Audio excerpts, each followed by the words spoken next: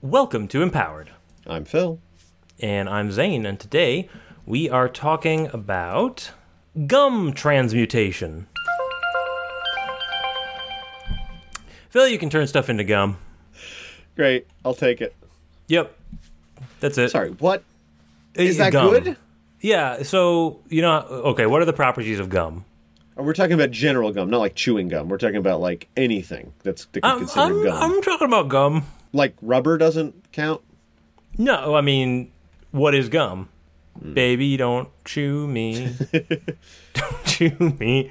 No Is this good? I mean, I guess. I mean, let's assume it's the gum we're all thinking of. The elastic stuff that can be chewed but is not destroyed by the chewing, not digestible, stretchy, expandable, you can blow bubbles with it. You can turn stuff into this. Wait, you can turn other things into... Okay, I thought it was just you could turn yourself into gum, and I'm like, I would never use that because that sounds horrible.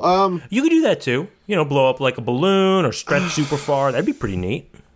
You got to make sure you don't get wet, but I feel like it'd be too dangerous. I mean, all it would be is someone looks and goes, "Oh, gum," and puts you in your mouth, and they chew you, and then you either have to get chewed or you become yourself again and break their jaw.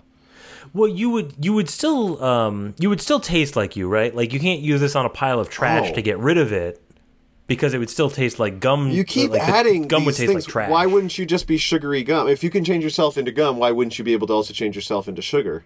Yeah, that's a good point. Why couldn't you add sugar? I guess because sugar isn't gum. Maybe you're right.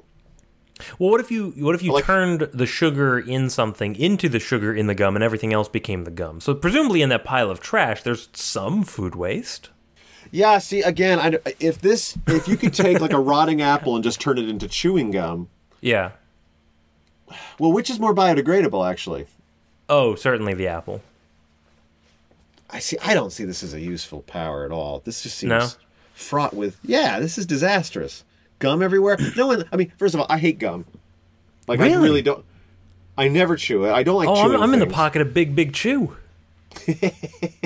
No, just last night, I brought a box of Whoppers to this thing, and one of the people would take the Whopper and put it in his mouth.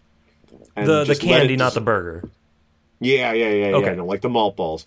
And he put them in his mouth, and he would let them dissolve, and then he'd get to the malt and let all that dissolve. And it would take him like good 8 minutes to eat one. And I was like a sociopath.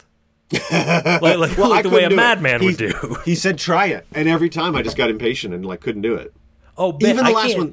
There was one left, and he said, "Look, there's one left. There's not like you're getting to another malt ball. But this is the last malt ball. Mm-hmm. Now you're inspired, like you have a motivation to actually keep it going." Couldn't do it. I was like, I let it go for about 4 seconds, and I'm like, "Nope, I want to eat this thing." I don't think there is any candy I can do that for. Yeah, well, and it's why I don't really like gum because that's just a constant chewing.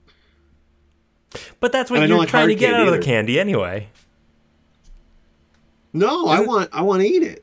You want to eat it. Oh, you want the whole process. You want a start, middle, and end. You don't want this weird candy purgatory that gum provides. It never really ends because once it's out of your mouth, it can always be put back in. Yeah, but I can imagine uses of being able to create sticky stuff on command, right? I mean, it would require some chewing to get there. That's true. Now, again, this is predicated on the fact, because I think the stickiness is often more from the sugar, isn't that right? Or maybe it is the rubber in the gum. Yeah, it's a little both. Because the rubber forms like a network that the adhesive properties of because wet sugar is kind of sticky anyway, and it just kind of adheres properly. Would you be the same size? Would you be the same size? Oh, is it a size or a mass thing? I'm picturing it as size.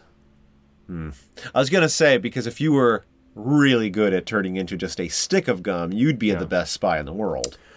Ooh, yeah, I could just flatten myself or stretch. Yeah, flat Stanley myself. And then what, reconstitute myself? Do I have to blow air into my thumb like in the cartoons, or that's what I'm imagining. Or I could turn myself into gum. I could turn myself into gum once, stretch myself a couple inches, turn myself back into person. Boom. Growth. No, I wouldn't imagine that, because you did not add matter, you just added length. So, if it was so that... So I lost weight, too. My BMI is plummeting. No. Well, maybe. Also plummeting because I only weigh as much as gum now. Once again, I need to see this in action before I judge it, because hey, you're MacGyver and you're like, I can do this, and a stick of... Right. The stick of gum was just for him to chew on, right? It was just for fun.